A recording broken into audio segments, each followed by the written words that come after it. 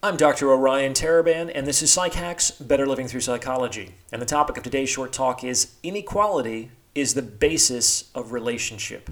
Now, this sounds somewhat counterintuitive, but I hope to demonstrate the truth of this statement in today's episode. Most people believe that equality is the basis of a relationship, and that can't be further from the truth. But before I explain why this is the case, please remember to like this episode and subscribe to this channel. It takes less than a second, costs you nothing, and it's a great way to help spread this message. So if you like what you're hearing, then please do the thing. And if you're thinking about going to grad school, please be sure to check out stellargre.com. This is my online self-study product. You can use the code PSYCH for 10% off all membership plans. Here's the thing. People need things from other people. And the medium through which value is transacted is a relationship.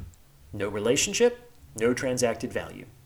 And when the value of the proposed transaction is equal, no transaction occurs, and therefore no relationship is possible. Allow me to demonstrate this. Imagine I were to come up to you and say, hey, I'll give you this dollar bill in exchange for that dollar bill. Would you do it? It's kind of a strange request, right? You might respond, are you asking me to break that dollar into quarters so you can do laundry or something? As the same value in a different form might be more useful under certain circumstances. But if I responded, no, I just want that dollar bill, what would you think? At this point, you might start to wonder, is there something special about my dollar bill? Like, is it a misprint? Was it printed in a valuable year? Or conversely, you might suspect, is there something wrong with his dollar bill? Is this some kind of scam?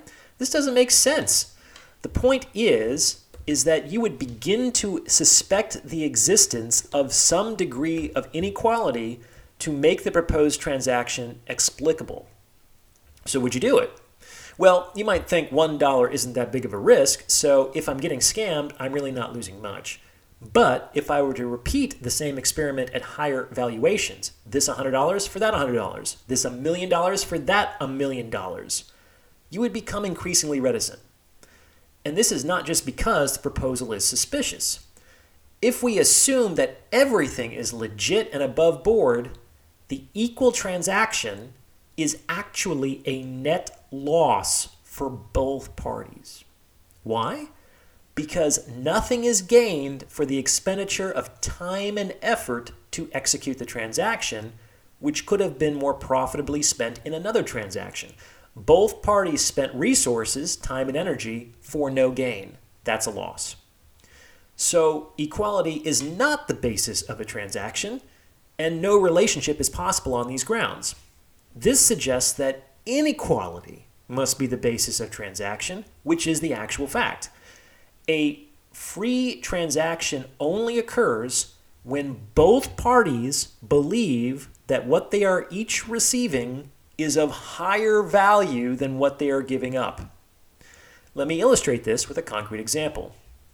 When you go into a cafe and you hand over your $3 for a cup of coffee, you are functionally saying that in that moment, you esteem the value of that cup of coffee more than those $3. All other things being equal, you would rather have the coffee than the $3. And by the same token, that coffee maker would prefer to have your $3 than 12 ounces of his coffee. This is likely due to the fact that you have more money than coffee, and he has more coffee than money. So the differing marginal utility of the money and the coffee across the transaction creates differing subjective valuations of the goods involved. And what this means is that both people think they're getting the better deal. They might say with their mouths, that sounds like a fair trade. However, internally, each person is motivated to act because he feels that he would profit from the exchange. And there is no profit in a strictly equal exchange. Indeed, as we've seen, there's actually a loss in this situation. So, inequality is the basis of transactions, and the transaction of value is the basis of relationship. Where there is no value transacted, there is no relationship. However, as soon as some value is exchanged, voila, you have a relationship. And this holds true for romantic relationships no less than it does for professional relationships.